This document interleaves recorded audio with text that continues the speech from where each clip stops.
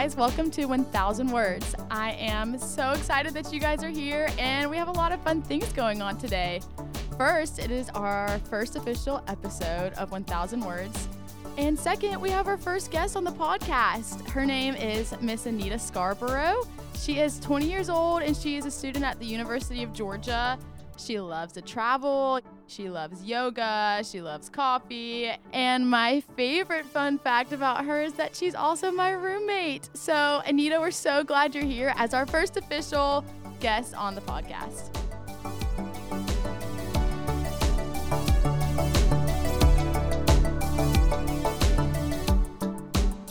Mara, I am so excited to be here. So fun, so honored to be the first person on the podcast. So excited. Like I said before, Anita loves to travel, and she actually did a study abroad with the University of Georgia this past summer.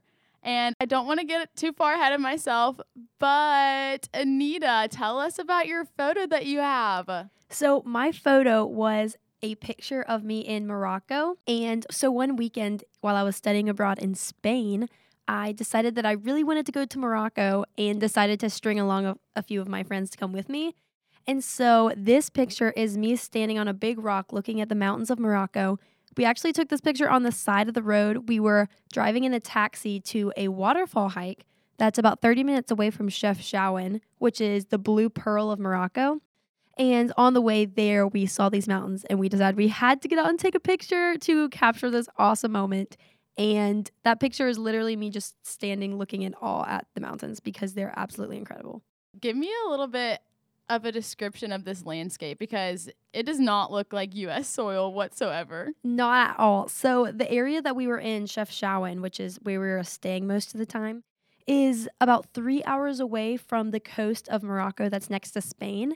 And so it's way up in the mountains and it's kind of deserty. There's a lot of desert and lots of people with their goats and all their horses and their cows. And it's pretty much just desert and some trees and brush and mountains. It's pretty crazy. Okay, Anita, you said that you were in Spain before you went to Morocco. What on earth made you want to go from Spain to Morocco? So I was in Spain originally because I'm studying Spanish and French at the University of Georgia. And so I really wanted to go to Spain to get better at Spanish and to kind of get to know the culture a little bit more.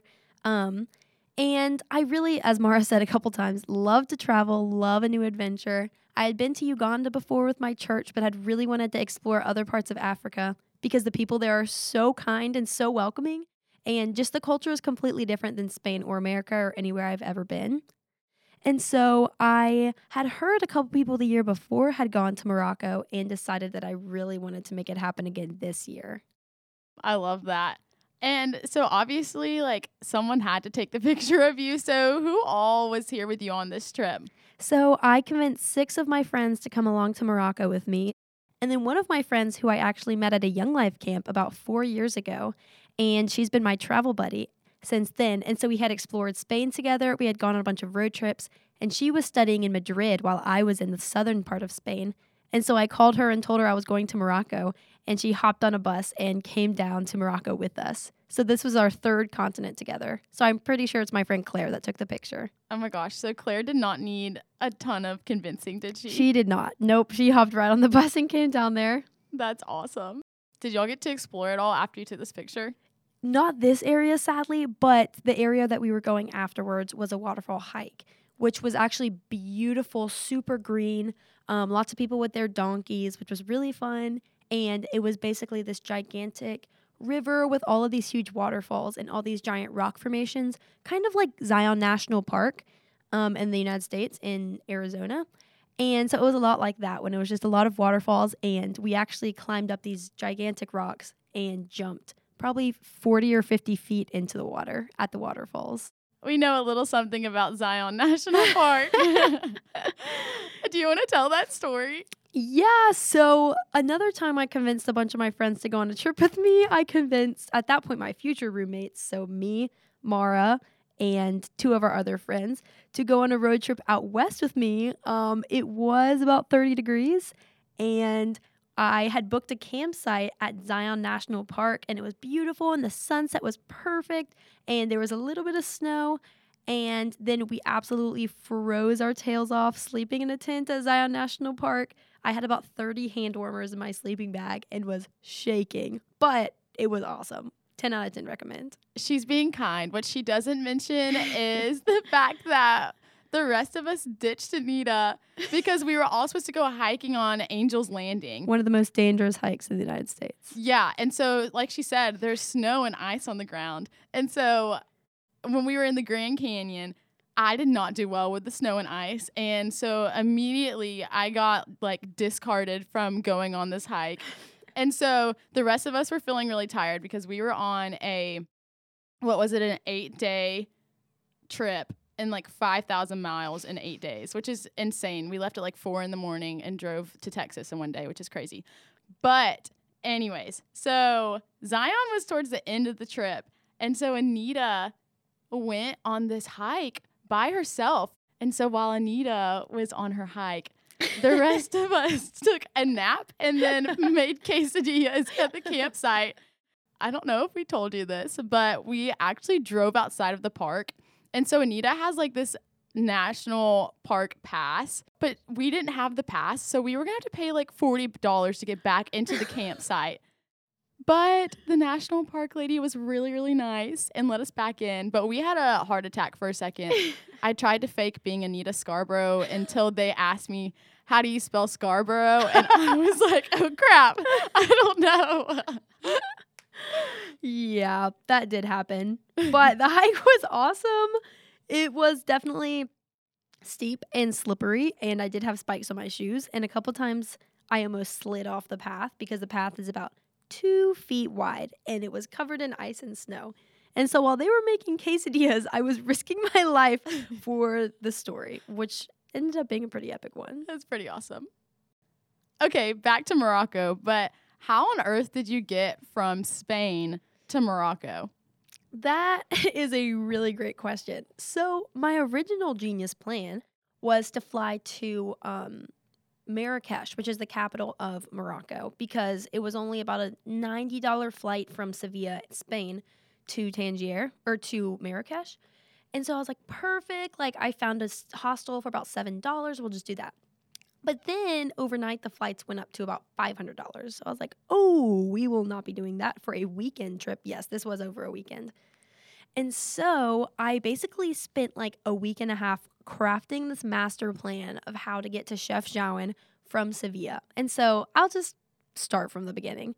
Basically, we had to get on a train that would take us all the way up to Cordoba, Spain, and then all the way over to Malaga, Spain. From Malaga, we had to get on a bus that would take us to Gibraltar, because that's where we were staying the first night. We actually went and hiked the Rock of Gibraltar, but you can't get across the border in a bus or in a taxi. You have to walk because it's technically, the Gibraltar is part of the United Kingdom, so you have to walk. So the bus dropped us off, and then we walked across the border. Oh my gosh. With actually an entire thing of pizza that we had just bought, which was awesome. And then we realized there were no taxis in all of Gibraltar, so then we had to walk at about 11 p.m. at night around the dark streets of Gibraltar. And then the next morning, we had to walk up to the Rock, which was another couple miles, walk all the way down, and then we took a bus that we found that took us to the border of Gibraltar again, walked across the border again, and then booked it to this train station. So I had found this train station online. There was like a very sketchy website and like a blurry picture of what was supposed to be the train station or the bus station. So I didn't tell my friends that I wasn't sure if it existed or not. I was hoping that it existed. Oh my gosh. But if it didn't, then we would just simply miss all of our other things and we would not have made it. So I was like banking on the fact that it was actually there. So we like book it to the station. It exists, thank goodness. And so the lady at the desk tells us to run because the bus is leaving. And so then we run. We get on the bus, and then the lady holds out her hand, the bus driver, and it's about $17 or euros for all of us to go.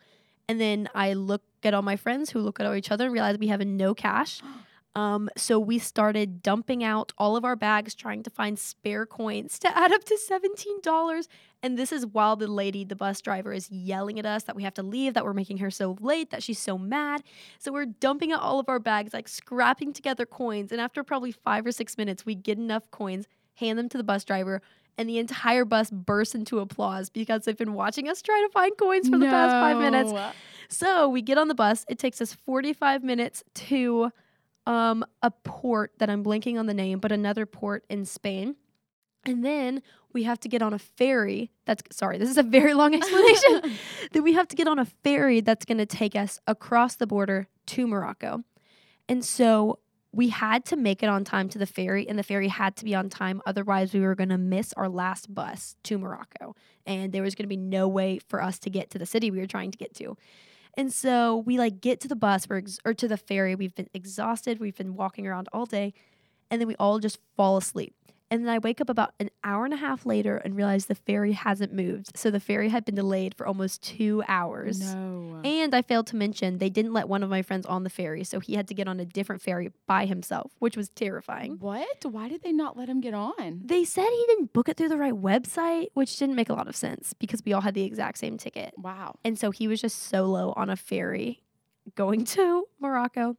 But so then we get on the ferry. The ferry finally leaves. We end up getting to Tangier, which is the border of, kind of on the border of the coast of Morocco. And we've missed our bus. There's no way for us to get to Chefchaouen. And so we walk out of the port, and nobody speaks English. We can't find anybody to help us. We're trying to figure out if there's any hotels. But basically, we're at a different port called Tangier Port, and we're 45 minutes away from any hotel. There's no way to get anywhere. And so we walk out of the port, and I'm kind of freaking out. My friends don't really know the extent of the situation because they thought that I had it all under control. So they're all chill. And yeah, you're they're so excited. Internally, they're I can't wait. And I'm like, yeah. Internally, you're like, oh man. Yep. It was pretty bad. And so we walk out, and we come face to face with these 12 big guys, these taxi drivers. And so they see us, and I try to go speak to them and ask them if they can maybe give us a ride to this town that's 3 hours away. I had no idea if they were going to take us. And so they didn't understand anything I was saying afterwards. I realized they only spoke Arabic. And so they saw that we had business, and they wanted to basically get our money and get our business. So they started fighting each other and punching each other to the ground to see who could get us in their taxi. You're joking. And at this point, the sun is going down. It's almost dark. We can't speak Arabic. They don't speak English. And my friends are sort of starting to realize that we're in quite the predicament. And so after probably 15 minutes of trying to communicate, trying to use Google Translate, but not having service, the sun is going down, this one guy walks out of the port, and he speaks Spanish. And so I speak Spanish and loosely. I speak Spanish loosely. And so he ends up being able to talk to us and then talk to the drivers in Arabic, and ends up being able to drive us 3 hours away to the city of Chefchaouen. Wow, so we what made a guy. it. We made it. It was just I just get the thought of thinking back on it is just so stressful, but it was so awesome. That is crazy. So what would you have done if that man didn't show up? Honestly, I have no idea. We had considered sleeping on the floor of the port, but then figured that probably wasn't the safest idea. But the problem is you have to set the price before you go of how much the taxi will cost. Oh. And so if we had just gone with the taxi driver, told them the name of where we wanted to go, then they could have potentially, one, taken us to the wrong place, which would have been bad, or they could have totally ripped us off, hypothetically, because we wouldn't have been able to give them a certain price of how much it would have cost. Wow. That's so opposite. You telling them how much. That's so strange. That is so strange. There's normally an approximate set price, and sometimes you can negotiate a little bit. So I honestly don't even remember how much it was. And it wasn't a crazy amount. I think we all paid $20 each to get 3 hours away in the taxi. So it wasn't crazy at all. But if the man that didn't speak Spanish hadn't shown up, then we just would have been stranded. That's crazy. I'm terrible with geography and also just the conception of time. So, one, how long did it take you guys to get from, I guess, where you were in Spain to Morocco? And then how many miles is that? How far away is that? It took us a long time because we took 5,000 different types of transportation, but you can fly there in an hour. You can fly from Spain to there's not an airport in Chefchaouen, but if you flew to maybe the capital, it was like an hour and a half, and you probably could have gotten a taxi that was like 2 hours away. So not very long. In terms of miles, I have absolutely no idea. I'm terrible with numbers and geography like that. But it really wasn't that far. Like, we got a return flight from Tangier, which is that border area, back to Spain for €9, which was awesome. Wow. And it was like a 45-minute flight. Yeah, but then if you take the flight, then like you don't have the fun story. Exactly. And you wouldn't be here. So Exactly. So Anita has a blog. It's called Anita Bell Blogs, and it is the coolest thing ever. It just shares a story, honestly, of college experiences, travel experiences, and budgeted travel experiences. How do you find those budgeted, like, I guess, steals? That's an awesome question. So honestly, the blog started because, again, as I've said about 10 times, I love to travel, but I'm also in college and have no money. All my Same. money comes from babysitting for very long hours. Same. And so at this point, it's either don't travel or travel and eat peanut butter and jelly for your meals and find really cheap hostels. And so that's basically how it started. I'm trying to think the first trip I went on. Probably the first biggest budget travel trip I went on was our road trip this spring, where I had to find cheap places to stay, free places to stay. And that kind of introduced me to the idea of like, what would it look like to travel the world like that? Yeah. And be eating things that you're bringing or things that you buy on the side of the road for $3. And so when I went to Europe this summer, I backpacked through Europe for 6 weeks, and I really had to get to know, like, okay, this hotel costs $300, but this hostel costs $20. So is that worth it? Like, is it going to be safe enough? Is it going to be clean enough? And am I going to have Wi-Fi? So kind of just learning to figure out what is worth paying for and what's not worth paying for. Mm-hmm. And most of the time it's not worth paying for. And then just learning to be super low maintenance with all of that. Yeah, that's fun. And it's like, this is the only time that you really, hopefully, have to do really budgeted trips. And like, I guess it's just fun. Like when we went on our trip, it was so much fun. And we scheduled out our meals, what we would be cooking, where we would be staying. A few times, actually the first time, it fell through a little bit, but I feel like we did pretty good, other than my REI splurge. Oh my gosh. Right before. Oh my gosh. I mean, seriously, Anita wasn't with me, but I got so like needed to prepare for our trip. And so I like went to REI and ended up spending $300 in REI in just gear, like hiking boots that I just didn't need. And then a jacket, and I don't even know. Like, I don't know what on earth, like, what else there were. But yeah, I had told them originally, I sent them a packing list, but I think a couple people were a little nervous about it being 30 degrees and also there potentially being ice on the road. So I freaked them out a little too much when I texted that we needed to buy spikes for our shoes and chains for our car tires. And they started to freak out a little bit.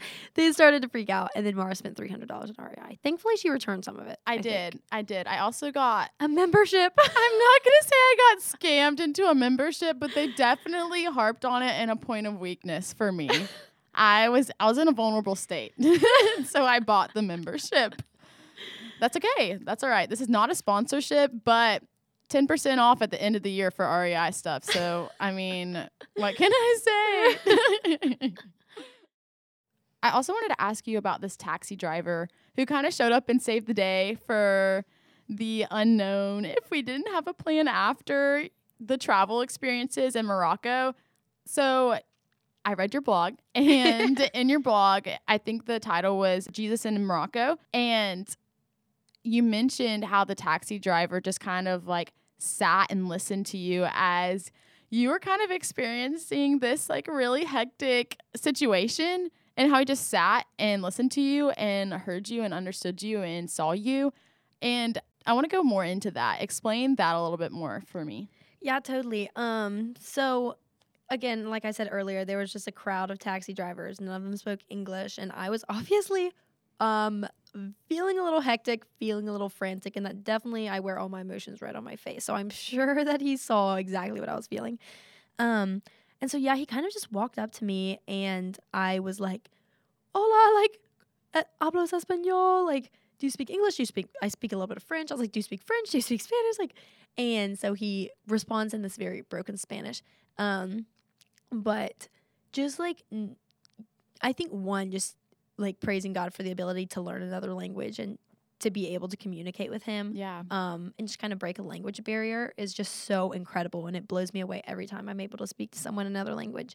But also just him sitting and kind of just listening to all of my, like, we made it to our bus, we made it to our ferry, like, we're just trapped, we're stranded, I don't know what to do. And just him being like, hey, like, I got you, I can help you out, was really awesome. And then just on the taxi drive to Morocco, him telling us about his family, him telling us about some of the history of Morocco, again, with my broken Spanish and his broken Spanish, but just getting to listen to his life story, tell him a little bit of mine, telling us about his family. It was just a really, really cool experience. And just something that I think we can all take away from is it doesn't matter if you look different or if you speak different, or if you live on different continents. I think there's just a really cool way to be able to have relationships with people regardless of language, regardless of race, regardless of religion. And I think that was a really big takeaway. I think I was a little bit convicted by how many things that I skip over when people are talking to me, when they're stressed, when they're frantic. And I'm like, you're fine. Like, you're good. Like, you're good, girl. You got it. But just this man who didn't know me, who I'm never going to see again, who barely spoke the same language as me, taking the time to listen to me was just something that was really, really cool. And I think I'll remember forever. Yeah. And just like the value in that and the fact that you really didn't know him, but he did what he was patient with you and he did take the time to listen to you. And so like in our own friendships, our own relationships, how much more influential and impactful that can be just by listening to someone, even if it's like, I had this crazy test day today and I literally did not move and just studied all day. Like that's important. That's important too. And so it's cool to see that cross-culturally, like see how that is important everywhere. Yeah. And I think it's really cool because sometimes I feel like we kind of limit Christianity to America and not just limit it, but feel like a lot of the traits of Jesus are shown in our friends and our little Christian bubbles, which is true.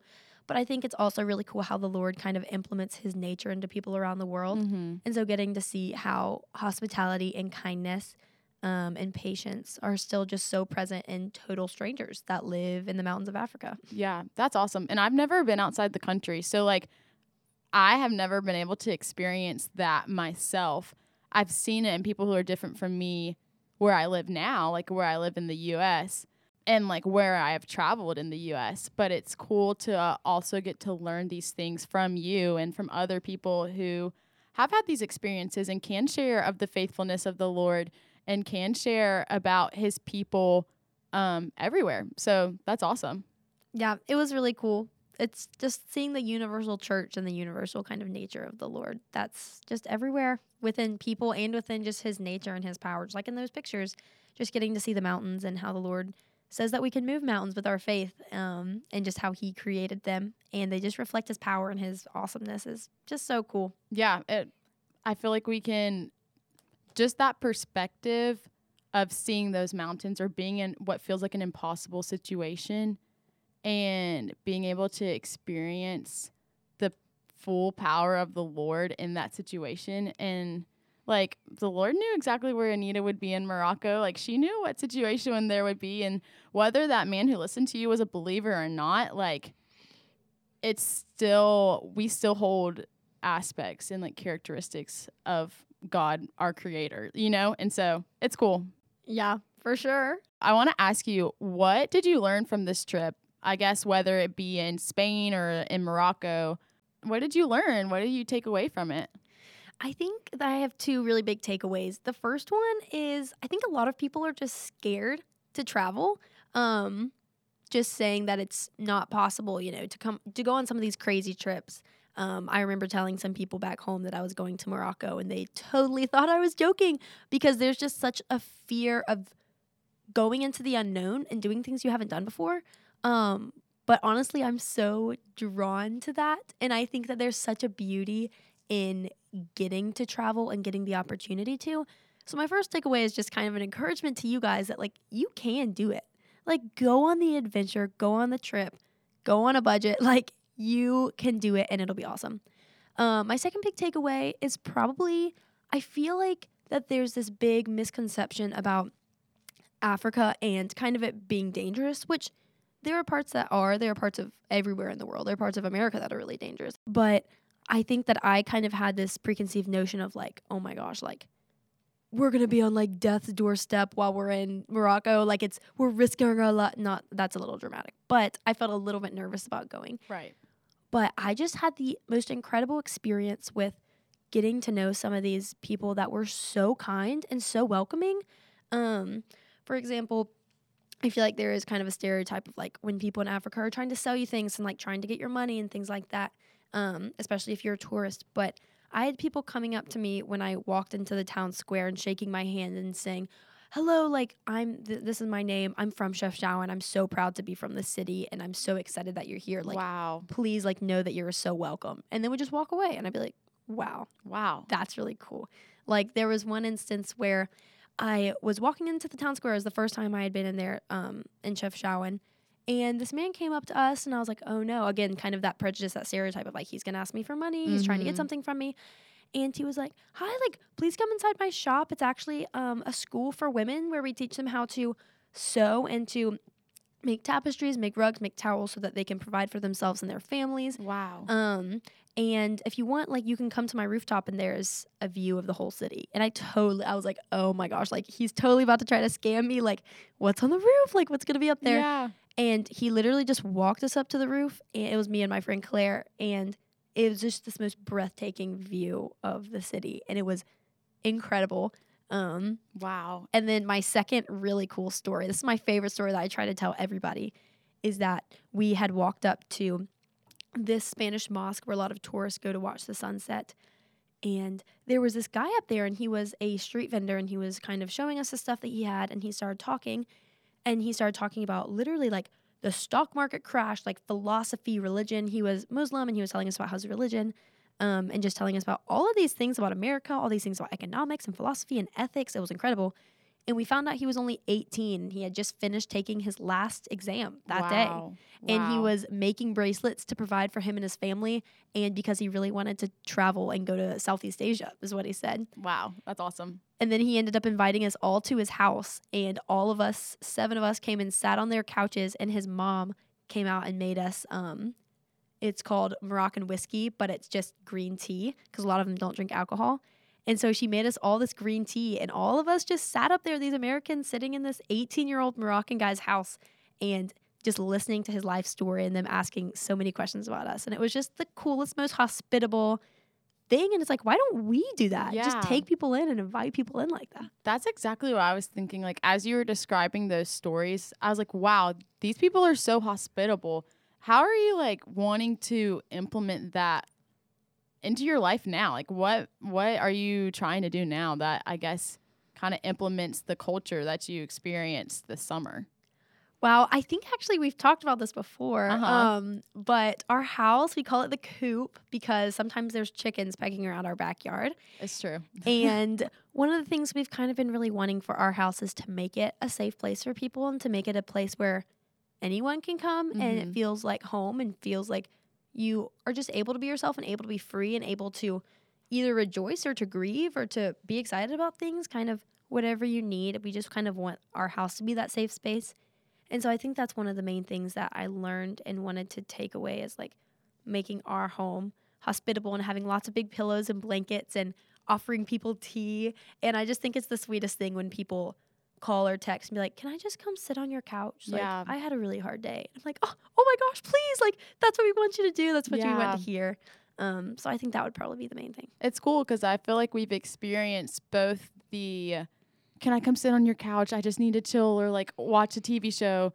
Our TV show this semester has been Vampire Diaries. So good. But anyway, so like we have these friends who want to come and just like almost just chill, which is awesome. But also like we've had some pretty cool things, like big things too. So like we go to the University of Georgia and of course we have an SEC football game every single Saturday in our backyard.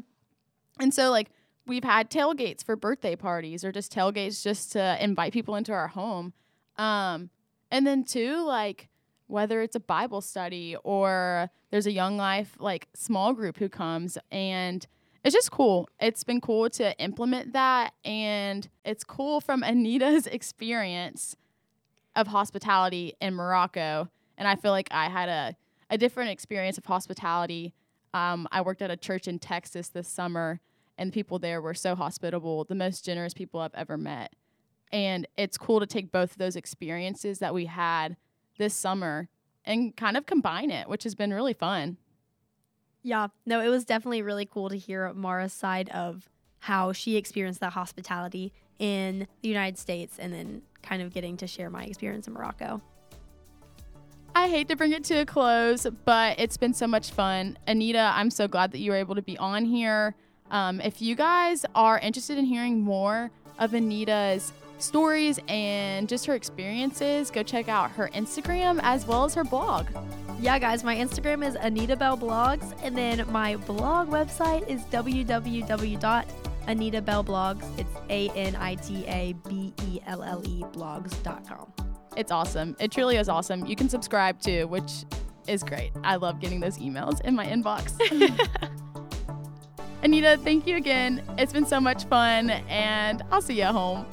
Thank you so much, Mara. This has been so much fun. I'm so excited for your podcast to be coming to life. So awesome. Thank you so much, you guys.